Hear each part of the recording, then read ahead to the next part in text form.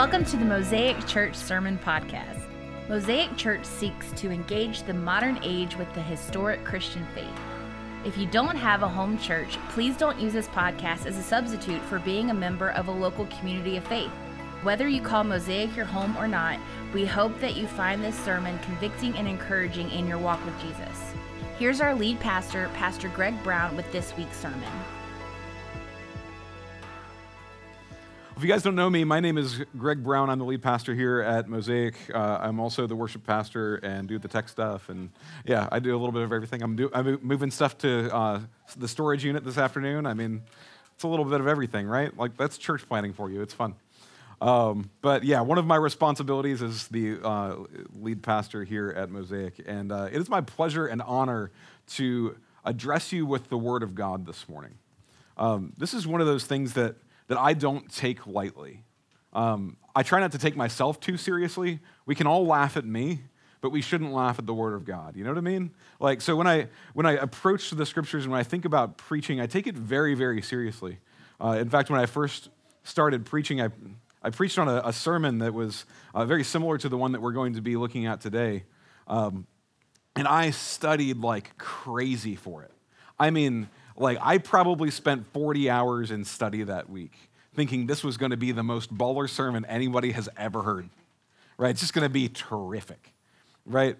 40 hours studying the subject of faith, right? Just simple faith. And so I got up to preach, and I was nervous. Let's just be honest. It was the first time, right? Like, I had never preached before. I had never gotten up in front of anyone to do something like this, and I was so nervous. I stuttered all over the place, and my content was rock solid if you were going to be sitting in an academic atmosphere, right? If you were going to be sitting there in a Theology 101 course, it was great. I mean, it was pretty good. I can look back at those notes, and I'm like, hey, like, all that is true. But you know what was missing? The sermon part. It was just a lecture. It was just a lecture. It was just about these objective truths that really didn't apply to anyone. It was just talking about faith as this thing that's out here somewhere, not something that's in here. Today I'm hoping to correct some of that as I preach through this passage in Mark chapter 10. We're going to be in verses 13 through 16. If you were here last week and you heard that just now and you were like, they're skipping verses. They're skipping stuff in the Bible. We're not skipping. We're just reorganizing just a little bit. Our next passage was supposed to be Mark 10, 1 through 12. We will be there next week.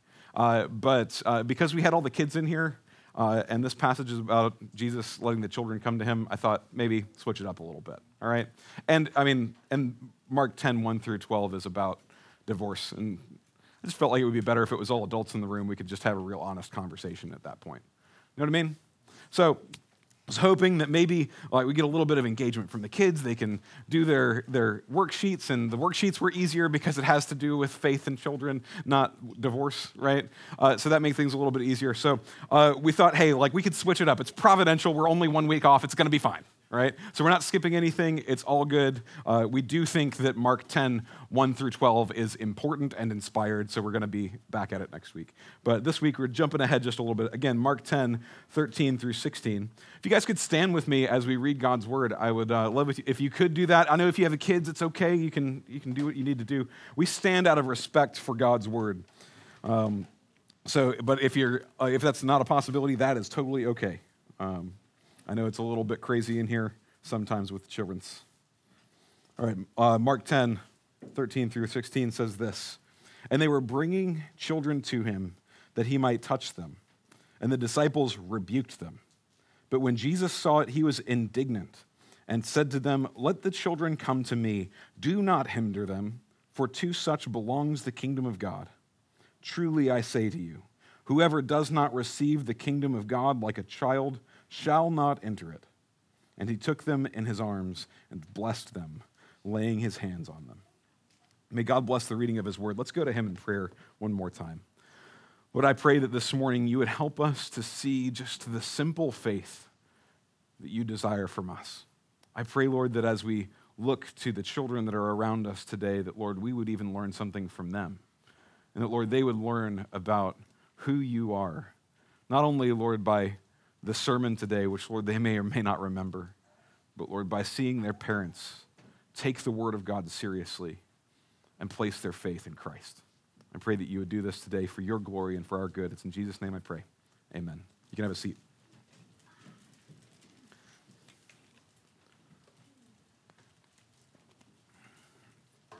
Over the last few weeks, I've had some pretty difficult things to say about the disciples. The disciples, you think maybe would be like moral paragons, right? They're the best of the best. They're the cream of the crop is what you might think if you were approaching the Bible for the first time. But the reality is, I think that the disciples are there to show us ourselves in kind of the worst possible light most of the time. So when you think about this passage, we look at the disciples here, you go, that doesn't seem quite right.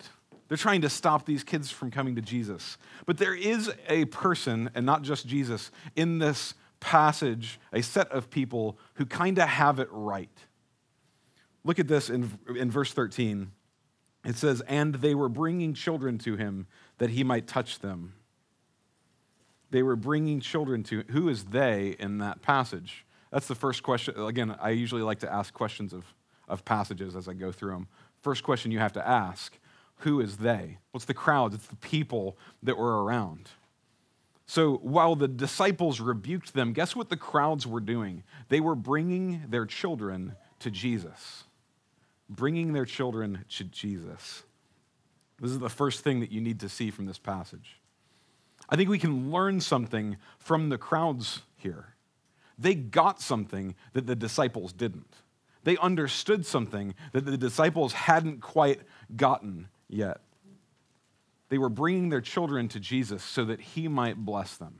They saw who he was, and they loved their children so much that they came not asking for their own blessings, but asking for blessings from Jesus for their kids, for these little ones that are sitting next to you this morning. The crowds had it right. They brought their kids to Jesus. How can we do that? That's the first question that I think I would ask when it comes to application of this passage. How can we bring our kids to Jesus? Right? We believe that God is sovereign over salvation, but you have a responsibility toward your children. We, as a church, have a responsibility toward the children of this church to bring them to Jesus. So the question becomes, how could we then do that? How can we practically bring these kids to Jesus? Well, I'll say this. We have a wonderful kids ministry. I think it's great. Brittany thinks it's great. Dale thinks it's okay. I'm just kidding. No, we have poured time and energy and resources into our kids ministry because we think it is incredibly important as a church. When we first started talking about what church planting might look like between Brandon and Ashley and Kelsey and myself, and we were sitting here talking about what does church look like, the idea passed through our minds. Maybe we do family integrated worship all the time. That way we don't have the volunteer load, right? That way, practically speaking, it makes it a little bit easier for the volunteers, the people who have to do the work of setting up. But then it was like, no, wait, we've got a mixture of priorities here. Like we've got it wrong. What's going to be best for those kids is the question that we should have been asking, and that's the one that we laid our eyes on and really tried to push through. How do we best care for these kids? How do we best bring them to Christ? And so we stood up a kids ministry, and we put time and energy and resources into it. Many of you serve in that ministry, and it's an amazing thing. But guess what? It doesn't start there. It never started there. That's a supplement. We always talk about this. What happens in those classrooms is a supplement to what happens at home. So I want to begin there. How are you bringing your children to Christ at home? These little ones who are sitting next to you, how are you discipling them? How are you pouring into them?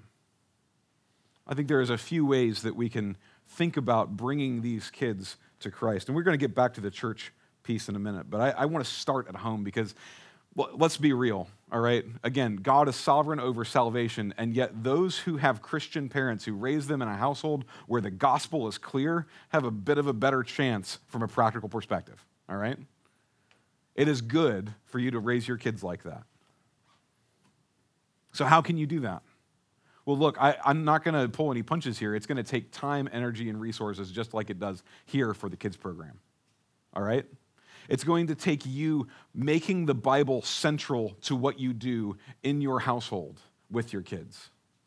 The other night I was over at Brittany and Dale's house, and Noah was there, and he was reciting his memory verse, right? I don't think that was just for show. I think they're doing this on a consistent basis because, like, he knows it, right? And like that, it takes time and intentionality and resources and maybe energy that you don't really feel like you have to have in order to make that happen. But you're teaching him something. You're teaching him about the priority of God's word. You're teaching him about what God's word says, and you're teaching him to really grasp that and to cherish it. It becomes a valuable part. And the same thing is true for all of you as you disciple your children in different ways. And look, this isn't the only way to do it. A memory verse isn't the only way to disciple your kids. But you need to shape your rhythms in your life around the scriptures. And look, it's not just about kids. If you're married, men, disciple your wives. Women, get on your husbands and be like, hey, it's time to lead your house, all right? A little bit of a hard push there maybe for some of you, but you need to do it. Get on it. But we're talking about kids today, and I want you guys to shape your lives around the scriptures. So what might that mean? Here, like just take some of this and run with it if you want. Pray at the dinner table.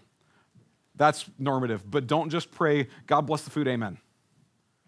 Pray like you mean it, because you're teaching them. They're absorbing this stuff. You think your kids don't see stuff, they don't comprehend stuff, they comprehend more than you do. All right? They're like little sponges. They suck this stuff up, and they are going to be little versions of you. What are you doing at the dinner table?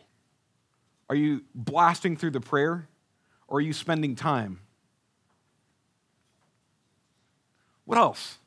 Are you spending time reading the scriptures together? Do you have a storybook Bible, for example?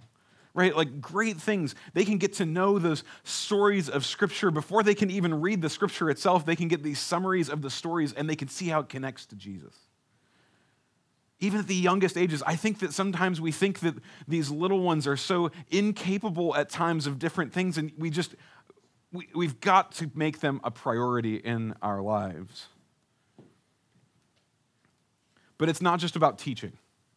It's not just about teaching them the scriptures. It's not just about giving them, little board books that have biblical pictures on it and things like that. Those are good things, don't get me wrong, but it's not just about that, because you know what? Out of all of those times, the kids are going to see you more how you are just in everyday life. What you need to start asking is my life at home and everywhere else shaped around the scriptures? Am I treating the other person in my household, the other people in my household, with respect? Am I forgiving others as God in Christ has forgiven me? Think about this stuff. How are you showing your kids how to behave toward others? How are you showing your kids what Jesus has done for you? Think about these things.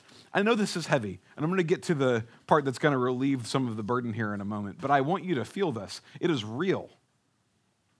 Teach your kids what it means to follow Jesus, not only through the Bible and reading the Bible, but by applying it to your life and letting them see what is happening. These little ones see it. The worst days of your lives, when you're yelling at your spouse or you're having an argument that you shouldn't be having, they see it. When you're over at someone else's house and you're with their kids, they see you too. How do you respond to people? If you're a guest in that person's house and they have kids, how are you acting there? What are you teaching their children? Because they're going to see you and they're going to compare you to their parents, and you're going to go, why is there a difference? What's going on here? They're going to perceive these things. Are you shaping your life around the scriptures? This is for your good, personally, okay? It's for your good, but it's also for theirs. It's an incredibly good thing for them. This is one way in which you can bring your kids to Jesus. But also the church has a responsibility here. It's not just about parents. It's about the church. The church needs to value children. right? So this is one of the reasons that we have a kids ministry at all. We say this is a valuable thing. We don't want to bar the kids from coming to Jesus. We want to bring them in. In fact, that is part of the reason that we have family integrated worship from time to time. We want them to see all of you worshiping together. It's not just about mom and dad. It's about mom and dad's friends all worship God too. And look at what wonderful things happen here. And then we can interact with them on a different level. But you have to get them here in order for them to have any of that. You have to get them here. You have to have your kids with you at church in order to really have them grasp what's going on. So bring them to church. Come to church yourself, by the way. You need to get here first, right? They can't drive themselves, right? Yeah, you'd think maybe, but maybe you. You can maybe. I know you. But like, yeah, you can't let them drive themselves, right? So you've got to be here. You've got to get to church, and you got to show them that there's a priority there. But then you need to go, okay, like this is for your good. The church, I could trust this church with my kids, right? You do this when you drop them off in kids' church. You go, I can trust this church with my kids. It's the same thing when they get out of kids' church and they're running around here doing all sorts of craziness. I can trust this church with my kids, right? Think about it. How many interactions do other adults have with your kids at church? Other adults, like if you're not that kid's parent, ask them what they learned in class today. Talk to them, engage them. Ask them what's going on there, right? Make them see that it's not just about their parents' thing, it's about a holistic thing, right? Bring your kids to Jesus. Bring the children to Jesus. But it's not just about church attendance. It's about enjoying church while you're here. It's about engaging while you're here. Show them what's going on. Adults, all of you, play a part in that. If you show up and you're just like, oh, I don't want to be here. I just signed up for volunteer today and I had to be here. Those kids are going to catch on to that far sooner than the adults will. Guarantee it. They're going to see it. They're going to catch that off of you.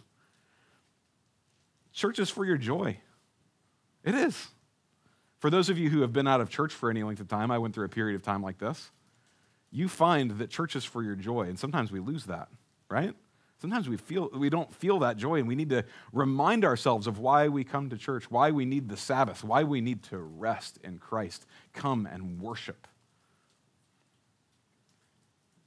Bring the kids to Christ, and do not hinder them.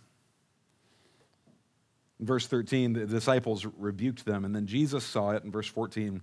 He was indignant. By the way, indignant is highly upset, okay? He was very angry, right? Indignant is this attitude of anger that is fueled by injustice, right? That's the meaning of that word. He was indignant and said to them, "Let the children come to me. Do not hinder them." Again, going back to what we were just talking about, if you don't have these things in your life, if you don't have regular seasons and rhythms of discipleship for your kids in their lives, then you are hindering them from coming to Christ. You're hindering them in so much as you can do that. But look, if you're a teacher in our kids program, you are hindering those kids if you don't show up prepared. If you don't know more than what the page says, you haven't done enough. Because these kids are going to be affected by what you teach. And when they ask you questions and you go, I don't know, or worse, you make something up on the spot, you're hindering them. Do not hinder them from coming to Christ. If you're volunteering here or you're engaging with a kid out in the lobby and you're asking them what's going on, what did you learn today? Make sure that you're engaging them in a way that doesn't run them away from Jesus, but draws them to him.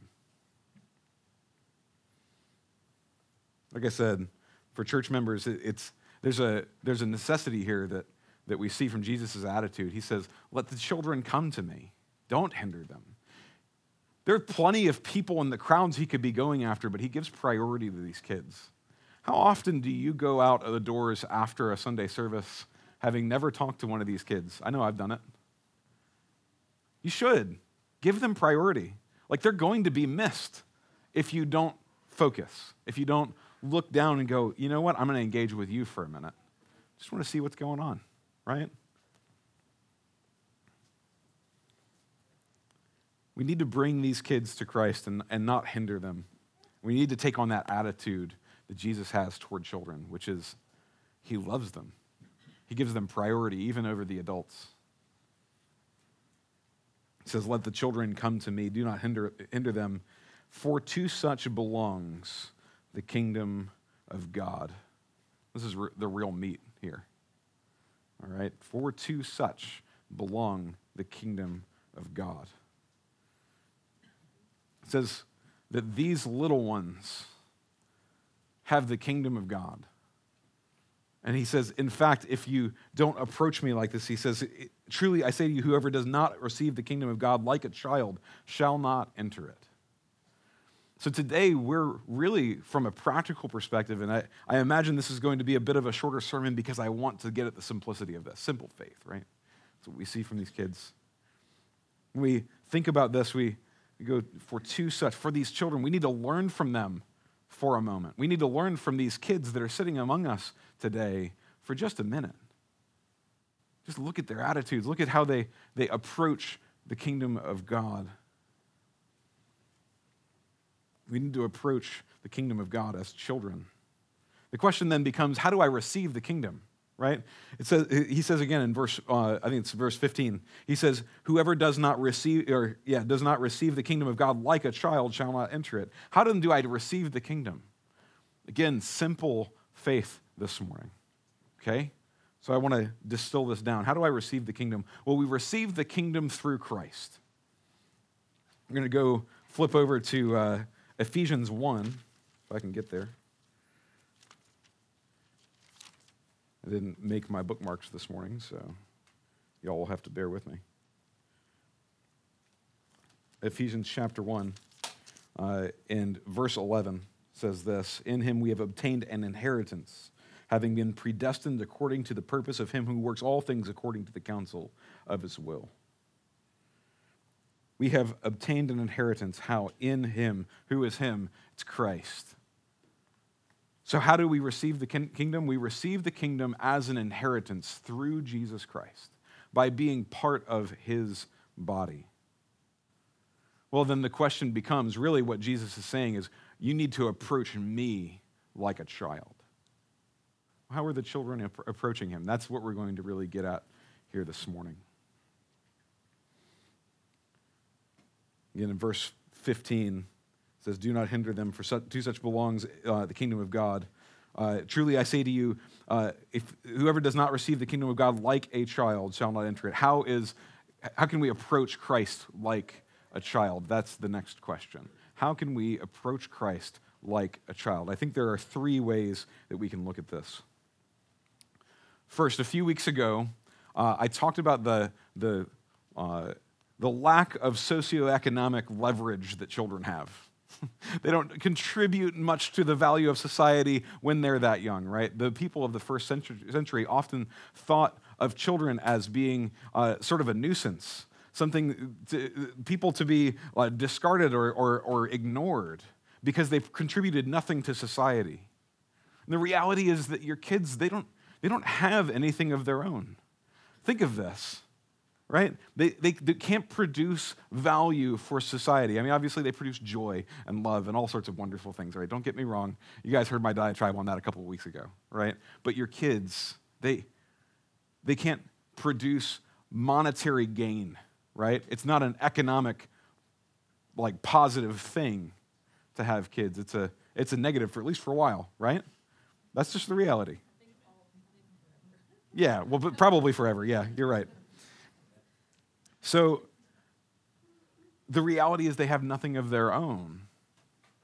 I think we need to see that, because that would tend to make us think that we should approach Christ with humility, having nothing of our own. If children approach Christ with nothing, expecting something, we can learn something from that. What do you have in yourself that is good enough to make Jesus go, you know what? That's valuable to me. That's what I needed. Oh, I was lacking that. What do you have in and of yourselves? It's a lot like your children. Think about this. Your children have nothing of their own possession. Like, she's got a book right now, right? Ultimately, let's be real, that book is yours, right? Like, I mean, it's hers, but it's yours, right? Okay, it's Danny's, yeah. Let's be real, like, Danny reads that on a regular basis, yeah. So, that's real, right? Like, a small child doesn't have a possession of their own. It's not like they can contribute anything. It's not like they have something they can go, here, I want to give this, and that's going to help to leverage Jesus into saying, yeah, that's what I needed. No. That's already God's. Whatever you can bring, whatever each of you can bring to Jesus, it's already his. It's already his. What makes you think you could leverage him like that? You can't. Much like parents give things to their children, but ultimately it's still the parent's thing. God gives us stuff. He gives us things to use and to glorify him with, but ultimately, this is his stuff. This is his life that I'm living, right? He gave this to me. And it is ultimately his to control continuously. This is his life that I live. This is his body that I'm in. He's just given it to me as a loan. So what makes you think that you could approach Jesus with anything to leverage him? Just like these kids can't approach you with their favorite book and go, hey, like, I want to give you this. Can you like just give me something else? Can I trade it in? Right? Like, and because this is going to be better for you. Can you give me that thing that you have over there? Give me those scissors. I'd like to go run with those, or something like that, right? You can't do that. It doesn't happen. Because ultimately, you have nothing to bring. You have nothing to bring. And so you need to approach with humility. When your children come to you and they ask you for something, and it's within reason, let's be real, because sometimes kids can be unreasonable. But when it's within reason, and you're like, yeah, that could be good for them, what's your answer? Yes. Do they have to give you anything in return? No. In fact, you think that thing's probably going to cost you more by giving it to them, right? Like, that's the reality. But that's okay. That's how these children approach Jesus as well, and it's how we need to approach Jesus. We have nothing we can give him, nothing we can leverage him with. But if we just approach him with humility, saying, I have nothing to give. In fact, all I have is sin in myself.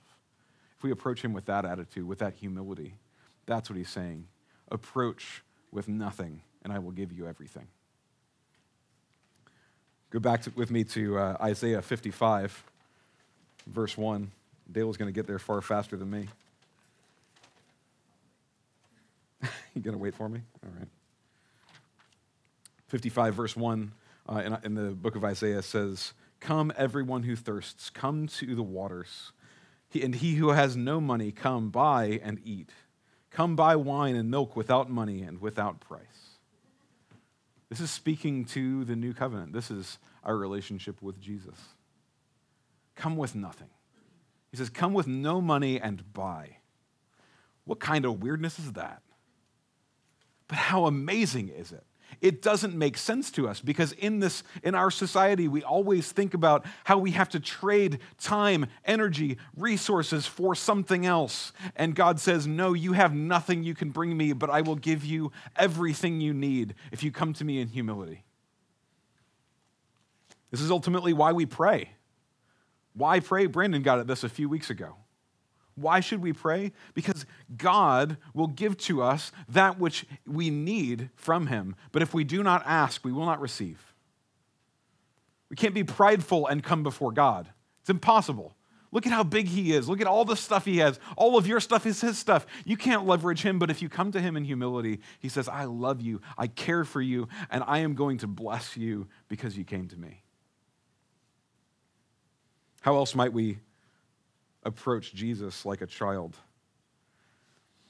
Trust, faith is a good way to put it. We have to approach in faith. What does it mean, though, to approach Jesus with trust and faith? Pastor Brandon and I were talking about this on Friday, talking about praying in faith, right? There's a lot of times where we don't pray just trusting. Think of how your kids look to you, moms, dads. Think about how these kids look to you, adults who participate in the life of this church. When these kids come to you and they're in there in your class, they might be resisting you at times. We know that's real, right? They might be resisting, but they trust you. They do trust you. The kids trust you completely and implicitly. There's no proof necessary. There's nothing there other than just, oh, I know who you are. Your kids go, I know that's mom, that's dad. That's who you are to them. And they're like, I just trust them. I mean, I won't spend too much time here just for the sake of the audience, but that we have this morning. But like, even kids in terrible situations with their parents continue to try to trust their parents. We have a good Father that we can trust, and it's right to trust. And yet sometimes we doubt. We spend a lot of time doubting. We spend a lot of time distrusting. We need to come to Jesus with faith, with trust. Now, that doesn't mean that there's no room for doubt. We just went over this a few weeks ago. Lord, I believe, help my unbelief. It's a great prayer to pray, okay? But we need to trust him. There is some level of faith that is necessary for salvation in Jesus Christ. You have to trust that what God said, his promises are true. Proverbs 3:5. More flipping, sorry guys. It says this, if I can get there. Trust in the Lord with all your heart, and do not lean on your own understanding. Now look, there's a way in which we can understand what God has written such that we might know him more deeply. Right? God doesn't ask us to trust, just like trust to the stories we see here. In fact, like Mark didn't expect his readers to do that. He mentioned specific people so that you could go and verify some things, right? But ultimately, like even if you verify all the things, even if you look at the scriptures and you read through everything and you see how unified and perfect it is, and you're like, man, this is all the same story written by tons of different people over the course of centuries. Even if you see all of that, faith is still required. Just trust. You can say, yes, I believe that this is fully just a cohesive story that was given out by God, but it's one thing to say, yes, I believe that, and it's another thing completely to say, I trust the one who wrote it. How do we approach Christ as children? We approach him with trust. Just basic faith. The faith of children to their parents. The last thing that I would say that we would approach Christ with is thankfulness. I remember when I was a kid, I guess I wasn't that young. I don't know, I was probably teenager, preteen maybe. But I wanted this one thing. I've told you guys I'm a computer geek, so don't judge me too harsh, okay? All right, like, I loved computer games. I still, like I said, in theory, I like computer games still, but I just loved them. And I didn't have a computer that I could play the newest games on, right?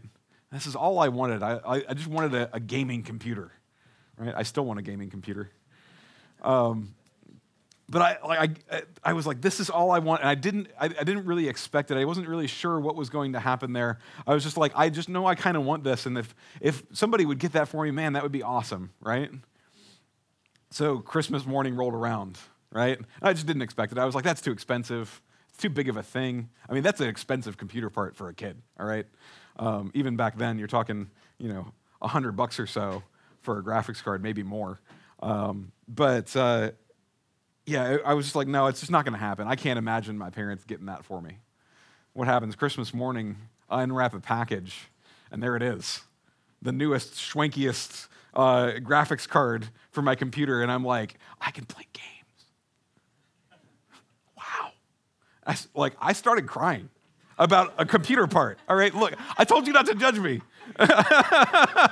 You're all judging me right now. I feel it. But seriously, like, there was a moment where I was just like, I am so incredibly thankful for the sacrifice that my parents made to get that for me. When your kids receive good gifts from you that are over and beyond, which is what we receive in Christ, when they receive those things from you, how do they respond? I mean, I was going to do I don't want to get them too riled up, but I was going to ask them what they want and like have them scream it out, but we're not going to do that today. I'm sure that some of you appreciate that. But seriously, like when you give them good things and you go above and beyond, what's their reaction? Wow, that's amazing. Thank you.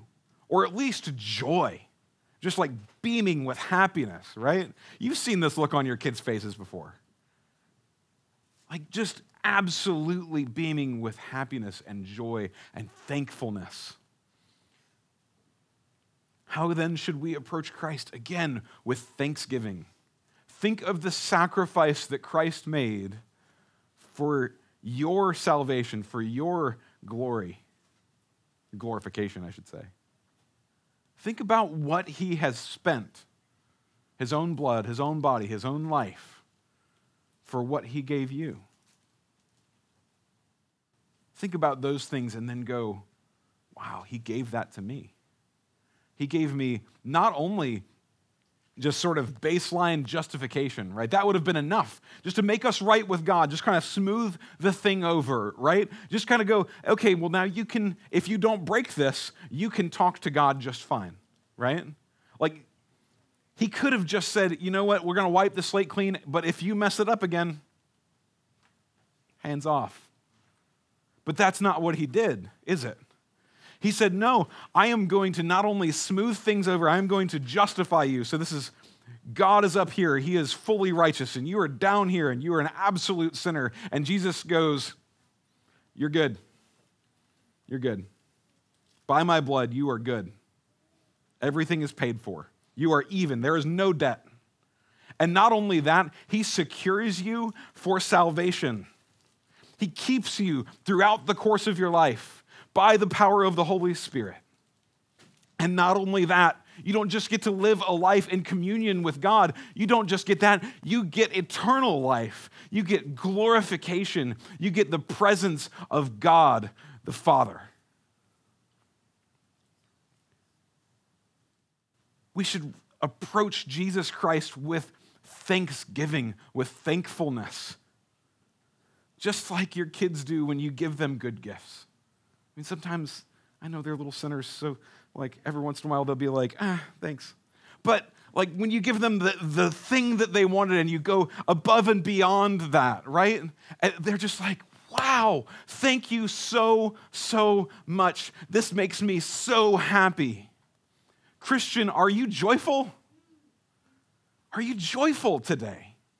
Do you approach Christ with joy, even when all of the circumstances are weird and bad and everything else? Do you still approach him with joy, knowing the gift that you've been given? And what happens when, this is my favorite part, what happens when Jesus allows the kids in? He says, disciples, get out of the way. Just stand over there somewhere. I don't need you right now. Let the kids come to me. What happens? He doesn't just touch them. He doesn't just give them a little tap on the forehead, right? What does he do? Verse 16, and he took them in his arms and blessed them, laying hands on them. He could have just said, boop, boop, boop, done, and walked away. No, Jesus spent time with them. He held them in his arms and he blessed them. What blessings do we receive as we come to Christ? We get a relationship with God. We get this ability to fight sin. We get eternity with God in his presence. We're held in the arms of our Savior.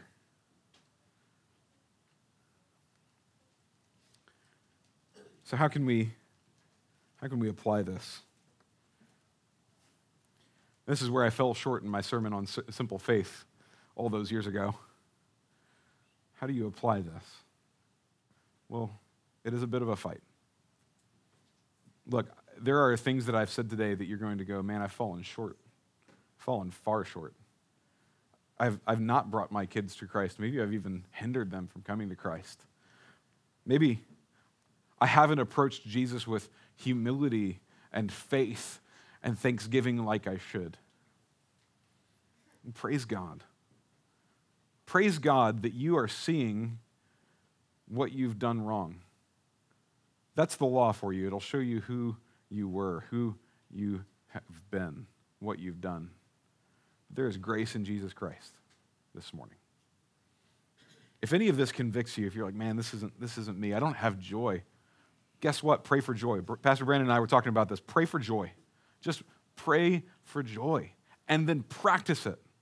You have to remind yourself about what God has given you. We need to approach Christ with just a simple faith. Like, let all that other stuff go. Like, if you're questioning in some areas, there is room for questions, but the basic question is just, do you trust him? Are you willing to come to him with nothing and then receive from him everything that he has to give? Will you trust him today? This is the right response to anyone hearing about this. It's not about a level of theological acumen or experience or whatever else. Like, you don't have to have all of the answers. The basic question is simply, do you trust him? Will you approach him in humility? All the other stuff can come later. It's okay. Trust him. Struggle to trust him. Look, I know it's a fight. I have fallen short here so many times. I am not saying that simple faith is easy faith. Okay? Simple faith is not easy faith. It is hard fought at times because we are so jaded. We're so tempted. But if you approach Christ with just that little mustard seed of simple faith that you have in your heart, that God has planted there, by the way, it's not yours, it's his. That God has planted there. If you just have that and you say, I have nothing to give, but I trust you, there is joy to be found in that place. This morning, it's my hope and my prayer that as we think about bringing these kids to Christ, that it would inform our own practice. As we think about how they respond to Jesus. And by the way, as you watch them grow in Christ over the course of years, as you watch them get baptized and you watch them grow in discipleship, as you do all of that, let that inform your practice, adults. Think about it. Simple faith, simple trust. And so today, I want to encourage you all to take some time, with these kids. Like, engage them, care for them, show them Jesus. And then look and see how they respond and just go, how can I live a little bit more like that?